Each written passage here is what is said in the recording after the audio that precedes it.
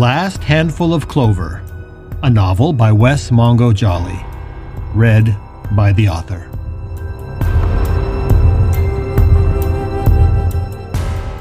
Book 3, The Stone in the Stream.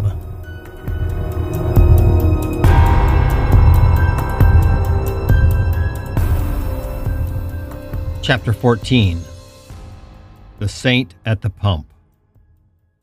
June 16th, 8:37 a.m. It's amazing how quickly you can get used to seeing dead bodies, Pill thought, as their car crept past the headless man hanging by his foot from a neighbor's fence. Richard's car was a dark blue Toyota RAV4, which was not a tiny car by any means, but one that was still tight for Pill's huge frame. He sat with his arms crossed uncomfortably across his chest and his knees up against the dashboard. The smoldering ruin of the neighborhood that they drove through only made his claustrophobia worse. The bodies weren't on every block, but they were scattered at random in ones and twos as if they had fallen from the sky. Some had fallen on yards, but many were in the streets themselves. Twice he saw bodies crumpled at slammed doors, as if they'd been trying to get inside at the moment they were struck down. Others were sprawled over cars, half hidden by shrubbery, or sliced open and halfway out of broken windows. Pill squirmed. Even though the seat was pushed back as far as it would go, his shaggy head continually brushed the roof of the car. Each time it did, he jumped, as if a squirrel had landed on him. His nerves were close to shot, and he wondered if Richard and Justin's battle had done more damage to his psyche than he realized. Michelle was driving, her lips tight, and her hands gripping the steering wheel so hard it looked like she might twist it into a pretzel at any minute. That left Keith and Howard together in the back, but Howard was leaning forward between the two front seats, his eyes frantically scanning the ruined streets and the smoldering buildings. Looking for ghosts, Pill thought. Do you see anything? He asked. No, not so far, Howard said, his voice barely above a whisper. Now that the sun was up, the city wasn't so deserted. There were occasional living people on the streets or lingering outside of the homes they passed. Some seemed furtive, as if they were dashing from one safe burrow to another. Others just seemed stunned or curious, looking out at the world with blank faces and hands clenched into fists. And several times Pill saw nervous families packing up cars in garages or driveways. As Michelle drove slowly past, those families eyed the Toyota warily, poised as if to fight or flee at any sign of danger. I'd like to stop and talk to some of these families, Michelle said, but I'm afraid if I do, we might get shot. Or worse, Howard added. Let's just keep driving, Pill said, but go slow. We need to arrive safely, not fast, and so far we're doing okay. Only once did they have to backtrack a block when they came upon two cars that were tangled together in an accident. They found their way around the scene and soon emerged from the avenues. They hit South Temple at the junction of H Street, but less than a block later their way west was blocked by a tanker on fire. Several cars were abandoned around the blaze, and Pill couldn't tell if the way was clear. Without even asking for their opinion, Michelle skipped over to First South to try and skirt the scene. Pill breathed a sigh of relief when they were off South Temple. The broad expanses of the boulevard made him feel vulnerable and nervous. First South was more residential and, like the avenues at times, almost seemed normal. At the corner of First South and Third East, they came upon a surprising sight. Even before they reached the corner, they saw a dozen vehicles lined up on the left side of the street, facing the wrong way, as if the traffic laws had all been suspended by the crisis. There were scattered people standing around the cars, all looking nervously around. Many were carrying weapons.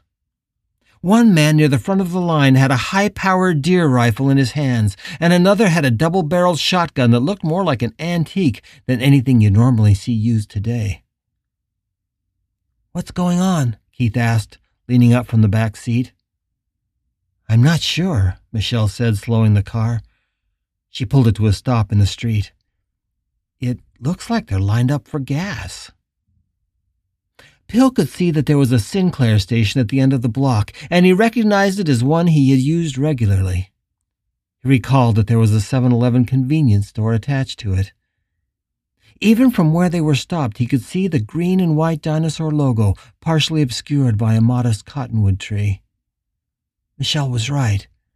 The far end of the line snaked into a single pump at the gas station, and even as he watched, the front car pulled out and the next one moved forward. Each of the cars rolled quickly ahead to fill the gap, and the line was motionless once again. It seemed strange that a gas station would be operational in this kind of crisis. And stranger still that in all this chaos, people were acting civilly and waiting their turn at the pump.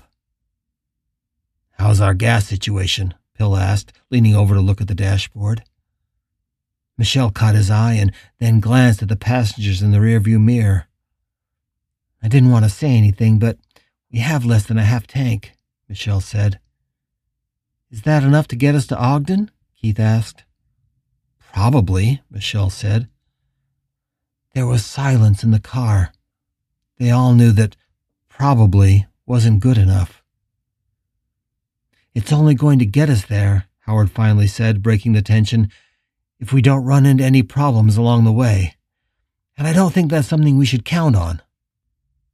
A second car pulled out of the gas station, and a third one pulled up to the pump. They sat in silence, watching the other cars move forward. Pill counted that there were now 9. "It looks like the line's moving pretty quickly," Michelle said. "Maybe they're rationing. Do you think we should wait?" Pill bit at his fingernail. "Considering the destruction we saw on the way here, it's a miracle they're open. I say we take advantage of it." Everyone quickly agreed, and Michelle made a U-turn in the street, and then another. She pulled into the line behind the last car. She shut off the engine, and the car fell silent. Pill looked around the neighborhood. There was only one body here. It was in the street, and it looked mangled like a rag doll, as if it had been run over repeatedly. In fact, as he looked, he could see skid marks on the pavement and what looked like the muddy tracks left by a big vehicle. Perhaps an army truck? Had the military been here earlier before they all pulled out? As he looked at the scene, he couldn't help but think that even with all the devastation the city had experienced, this particular moment was oddly quiet. In many ways, the busy city had become more like a ghost town. There was almost no traffic now, and the number of people on this street corner was limited to those waiting in line at the gas station and a few others hurrying from place to place furtively, like thieves running from cover to cover. A stiff breeze had come up, which had cleared almost all the smoke from the area. The sky was brilliant blue, and the sun was warm on the arm Pill had left hanging out of the open window. While they waited, 2 more cars pulled out ahead of them, and their Toyota moved closer to the front of the line. Pill tried to count the cars, but couldn't see exactly how many there were from the passenger seat. In that moment, something hit Pill that felt almost like a premonition.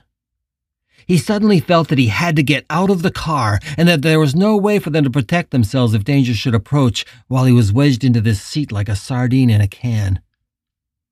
"Howard, let's get out," Pill said. "I think we need to keep an eye out." "Oh, honey, do you think that's a good idea?" Michelle said, grasping his wrist. "Aren't we safer in the car? What if we have to get out of here fast?" Pill didn't answer her, but just leaned over and planted an awkward kiss on her cheek. She released her grip on his wrist and gave him a smile. "Be careful, beastie," she said. Howard didn't question Pill's request, and he popped out of the passenger door behind Michelle. Standing in the fresh air, Pill felt the weight of what had happened in this city bearing down on him. It was much more than the accumulated devastation they had witnessed, and even more than the mangled body that lay a few steps away. It was an existential weight that the suffering of untold thousands had created. It was something like a smell in the air, or more accurately, like a heaviness that made breathing difficult. He looked at Howard, now standing beside him, and knew that he could feel it too. "Do you see anything?" Pill asked for what felt like the 1,000th time. Howard just shook his head, his hard eyes scanning the street in all directions, and his hands gripping the tire iron like a baseball bat. There was something in the young man's eyes that made Pill tremble. "Howard, I don't think you're telling me everything. Are you seeing ghosts here?" Howard turned to Pill quickly, and the two men's eyes met. Finally, Howard had to look away, but he spoke quietly. "Not here, and not now, but I saw some up on South Temple. It's not always easy to tell if I'm looking at a ghost or looking at a person. They pretty much look the same, but sometimes the ghosts are naked, or bloody, or dressed in hospital gowns. That's about the only way to tell." Pill let that sink in. What must the world look like to Howard Gunderson? He guessed it looked much the same as it looked to him at this moment, but with the added insanity of mad specters wandering through the wreckage, possessing at random, creating chaos, and then moving on. Pill was grateful that at least part of the horror they were going through was not visible to him. He was barely holding it together as it was. What greater strength must Howard have to bear even more horror and stay sane? Another car dropped out of the line, and Michelle crept the Toyota forward while Pill and Howard walked silently alongside. There were now two new cars behind them. They had arrived stealthily, as if they wanted to draw as little attention as possible. "Howard, I'm going to walk up the line a bit, just to see what's happening. I need you to keep watch over Michelle and Pill. You need to keep being our eyes and ears." Howard used his hands as a visor and looked up toward the gas station. "It looks like there's just one guy there, pumping gas," he said. "I'm going to go talk to him. You stay here, and yell if you see anything at all." Howard tried to hand Pill the tire iron, but Pill didn't move to take it. It was almost as if the hunk of angled metal had become part of Howard's arm. "No, you keep it," Pill said. "I'll be scary enough to this guy as it is without looking like I have a weapon." Howard nodded. A red Ford pickup truck pulled in behind them, and even from a distance, Pill could see the full rack of rifles in the back window. "Okay," Howard said, following his gaze. "But if I yell, get back here, and start throwing punches at whatever I'm swinging at. You won't be able to see what I see, but you'll know where." As he walked up the line, Pill couldn't help but picture Howard Gunderson standing in the street and swinging the tire iron at something invisible. It looked like a crazy man to everybody in the line, and there was that guy 3 cars back with the gun rack. If they had to fight, they'd have more than just the ghosts to worry about. All up the line, he saw the scared families in their cars. They looked out at him through their rolled-up windows with a terror that only abated as he walked past. Some cars were filled to the roof with possessions, but most had little, or none. Even before he got to the front of the line, another car had gassed up and left, and one car in between decided they didn't need gas after all. Just 5 cars now, Pill thought. The attendant was a young, skinny Hispanic guy with tattoos up and down his arms. Pill stopped a safe distance away and kept his big hands open and in full sight as the guy eyed him warily. Now that he was closer, he could see and hear the generator that was powering the pumps. It was plugged into a fuse box on the back side of the 7-Eleven, and that appeared to be giving the man enough juice to pump the gas. The guy looked like he hadn't slept in the past 36 hours. A police band radio was set up near the gas pumps and tuned into something that sounded to Pill like white noise. He tried to listen, but the attendant saw him and said, "Don't bother. It's mostly just static now." He appeared to have decided that Pill wasn't a threat and didn't look at him again as he took the nozzle out of the car at the front of the line. As that car pulled away, he gestured for the next car in line to pull forward. 4 cars, Pill thought. As the attendant pumped gas into the next car, he once again turned to Pill, who was still trying to make some sense of the radio. "Most of the cops and the army guys turned tail and ran just past midnight. There are a few cops around, but I think most of them are gone now, too. The ones that stayed feel like bad news. They're just shooting first and asking questions later." Pill looked at the man. "They're shooting people?" "Yep. Anybody that's looting, or even just acting weird. I just live a couple blocks down. There's a pile of bodies outside our apartment. Probably 40 or 50 of them. The cops just mowed them down." Pill sighed. "And maybe it's good most of them have run." "Yeah, I don't blame them for bailing out. We're going to go too as soon as the gas runs out. My wife and kids wanted to go last night, but I felt like I had to stay and help any way I can." He tapped the end of the hose on the gas tank and replaced it on the pump. "I think pumping gas does more good right now than almost anything else I could do." "We're all very grateful," Pill said, but the man wasn't really listening. "The gas is almost gone," he said, "and then so are we." This car was full of young girls. They looked like sorority sisters from the university. The attendant tapped the windshield. "That's it," he said, motioning them out of line. The girl in the driver's seat cracked her window. "But the tank's not full," she said in a high-pitched, whiny voice. 5 gallons, the man said harshly. "Same for everybody. 5 gallons, no more. No charge and no arguments." Casually, he pulled aside his shirt to reveal the pistol in his belt. The girls didn't provide him with an argument. Without even saying thank you, they eased out of the line, and the cars moved forward. 3 cars now, Pill thought. Looking down the line, he could see Michelle's face clearly through the windshield. She looked nervous, and her hands were still gripping the steering wheel with white knuckles. But to her credit, she also looked steely-eyed and determined. Michelle had always been the strongest person he knew, and he suddenly felt very grateful for that. She was the glue that had kept the 3 of them together through all this. Actually, the 4 of us now, Pill thought. Now we have Howard. The young man was standing at the back bumper of the car, scanning the street like a guard dog. Several more cars were now in line behind them. Turning back, Pill asked the attendant if he was the owner of the station, and the guy looked down at his work. "Nope. The owner is inside." Pill looked and saw the windows were broken out of the 7-Eleven and what looked like blood splattered against the cash register. The place had clearly been looted. He didn't ask for details. The next car pulled out of line. Only 2 more now, and they could get their gas and get the fuck out of here. Slowly, Pill returned to their car, and Howard met him at the front bumper. "Everything okay?" Howard asked. "Yeah, I think that guy's a saint." Pill leaned down so he could talk in the open window to Michelle and Keith. "He's only giving out 5 gallons for each car." Michelle nodded. "That sounds fair. That should be plenty. It'll help if we run into trouble."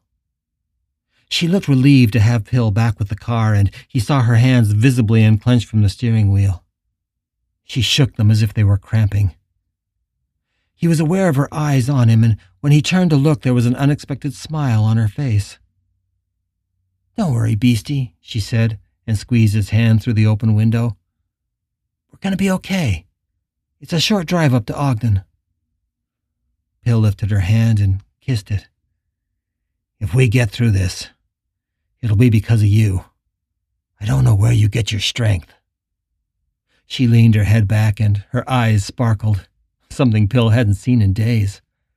"I get it from you, you silly man," she said. Within another 5 minutes, they were at the front of the line. Pill and Howard stayed outside of the car, and Michelle pulled forward as the car in front of them, packed with what looked to be 2 families, pulled out and crept away down the deserted street, threading its way through a string of abandoned and burned-out vehicles. Pill looked back. There were probably 8 or 9 cars behind them now, and one was a stuffed Econoline van with a half-dozen more people clinging to the roof racks. As far as he could tell, they looked like ragged strangers that this driver must have picked up along the way. I guess there are still some good people, he thought. Howard was looking back at the van as well and scanning the people clinging to the roof as if he was trying to make sure they were all among the living. Pill watched him closely, knowing that any tick or flinch he saw in the young man's face might mean that danger had arrived. But at this moment, he looked calm and quiet. As the attendant began to pump their gas, Pill was standing on the passenger side, looking out into the street. Howard was at the back of the car, looking west, up First South. He was clutching his tire iron with both hands. Pill bent down and looked in the passenger window. Keith was there in the back seat, looking very small, like a rabbit. They locked eyes for a moment, and Pill could see the terror painted across his face. The sooner we get out of here, the better, he thought. He heard the sound of Michelle rolling down her front window and then her voice. "Thank you for what you're doing," he heard her say to the attendant. When he looked back, Keith was pawing through a small backpack he was carrying, as if he was looking for something. With an exasperated groan, Pill heard him speak to Michelle, who turned around to look at him. "I forgot my journals," he moaned. "That's the main thing I didn't want to leave behind. All my poems and my memories of Richard are in there." "Don't worry, P," Michelle said, half turning to look over the seat. "It's going to be okay. We'll come back when this is over. I'm sure that the journal will be right where you left it." Pill scanned the street. He saw that there was an apartment building across First South, and in the early morning sunlight he could see several faces pressed up against the glass, watching the street below. He could also see a half-dozen apartments with windows broken out. From one, a bloody hand hung, dripping red. Pill allowed his eyes to follow and found the small pool of blood splattered on the sidewalk below. And yet, it's all so quiet. It's almost peaceful, Pill thought. If it weren't for the bodies in the street and the eerie silence, this would be just another beautiful day in the city he called home. When Howard screamed, Pill nearly jumped out of his skin. He whipped around, already in a defensive posture, fists up, trying to focus in on Howard. It all happened so fast, but to Pill, it felt like he was watching it in slow motion. The first thing he saw was Howard rushing around the back of the car with his tire iron raised, and he was lunging toward the attendant. For a fraction of a second, Pill thought that Howard was going to strike the man with the weapon, or worse, that the attendant would draw the gun from his belt and put a bullet in Howard's forehead. But what he didn't expect was what happened next. Before Howard could reach him, the attendant pulled the nozzle from the gas tank, still spraying gas like a garden hose, and he turned it directly toward Howard Gunderson. The spray hit the young man full in the face, and he faltered, sputtering. His swinging tire iron missed the attendant entirely and glanced off the gas pump. Howard went down hard, out of Pill's view behind the car. And then Pill watched in horror as the attendant turned the spray of gas directly into Michelle's still open window. She brought up her hands in a desperate attempt to ward off the flow and turned her head away with a strangled cry. But the gasoline soaked her instantly and splattered over the back seat and onto Keith, who was now screaming Michelle's name. It was only for a second, but Pill stood frozen, trying to comprehend what he was witnessing. With a roar, he sprang to life. Later, he would wish that he had sprung over the car itself to tackle the attendant, but instead he acted on his most primal instinct, which was to get to Michelle. He ripped the passenger side door open so roughly it felt as if it would tear free of its hinges, and the smell of gas hit him like a wave. He knew vaguely that the door next to him was also falling open, and Keith was struggling to get out, but his seatbelt was still fastened. Pill dove into the car and got one hand bunched into the front of Michelle's shirt, but she too was belted tightly into her seat. She was sputtering and whimpering and fumbling with her buckle, but before she could free it, Pill watched in horror through the open window as the attendant, now laughing like a maniac, flicked an old-fashioned cigarette lighter to life. "No!" he screamed, and his right hand tried to claw at the window controls past Michelle's lap. A shot rang out in that moment, and everything froze. A blossom of red appeared on the attendant's chest and grew as Pill watched. The man was wavering. Instinctively, Pill glanced through the back window and saw the man from the pickup truck who was standing on the sidewalk and had a rifle to his shoulder. He was still aiming it at the attendant. A second shot rang out, and Pill saw blood spray out of the man's back as the bullet exited. But in horror, he realized that the man still had the cigarette lighter in his hand. The flame was wavering, but it was still burning. Michelle saw it too, and she turned to Pill in horror.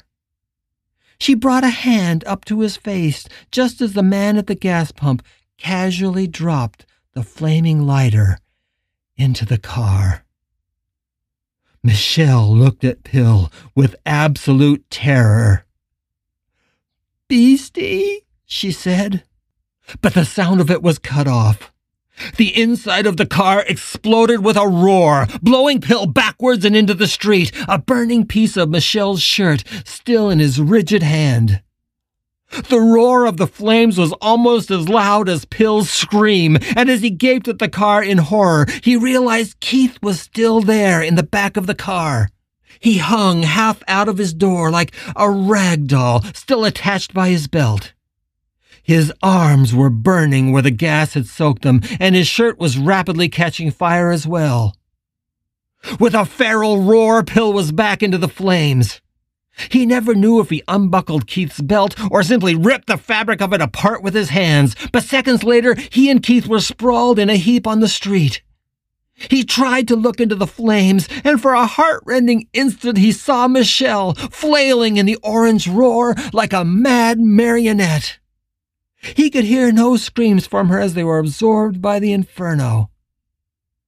Howard Gunderson was crawling behind the rear bumper of the car, miraculously not in flames despite the soaked shirt, which he was tearing off even as he crab-walked away from the inferno the car was quickly becoming. Keith was gasping now, having regained consciousness from the blast, but he didn't seem to know where he was or what had happened, and both of his arms were still on fire. Screaming in pain, Pill tore Keith's shirt off his chest, rending it like tissue paper in his huge hands, burning bits of it flying in all directions. But even with the shirt gone, the flames were dancing on Keith's forearms, and he was staring at them numbly. Pill threw his body over Keith's, smothering the last of the dying flames. But his friend's forearms were now as red and raw as hamburger, with black, charred bits of the shirt embedded in the burns. Strangely, the attendant was still standing, although he too was now in flames. The man was flailing wildly and laughing on the other side of the gas pumps. The pooled gas around his feet had gone up as well, and the flames were licking at the pumps. The cars in the line were trying to flee. The closest ones were bumper to bumper, so there was no way for them to get out, and no time to try. The people in the first two cars had now abandoned them and ran. The cars at the back of the line were crashing back and forth into each other, and once the first got out, the entire line broke up like scattering mice. Numb with grief and horror, Pill looked up and saw Howard Gunderson. He was standing shirtless now, staring into space and holding his tire iron like a club. Pill knew instantly that he was looking at a ghost, which now must have finally fled the dying gas station attendant. The man lay silently in a heap now, burning and dead from the gunshot wounds.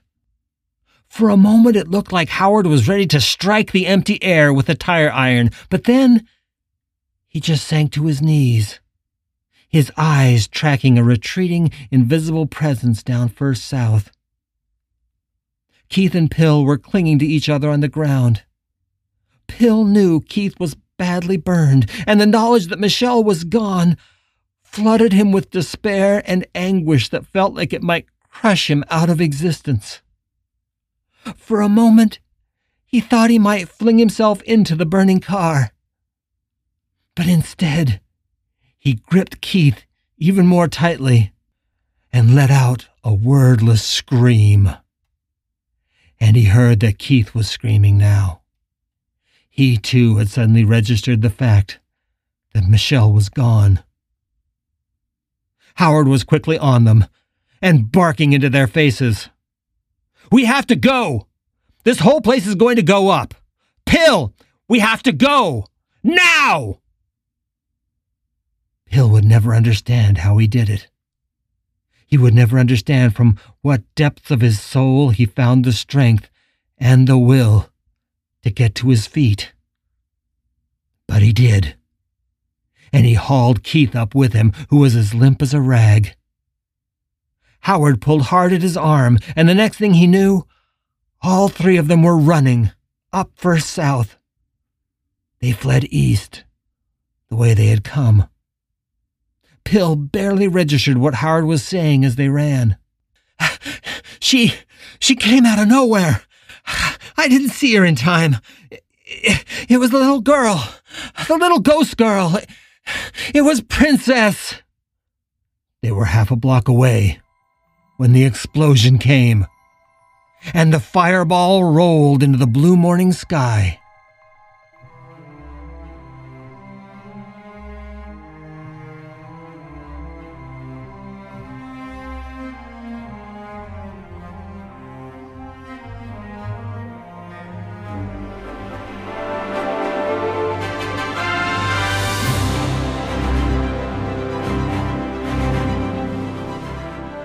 You're listening to The Last Handful of Clover, a novel by Wes Mongo Jolley.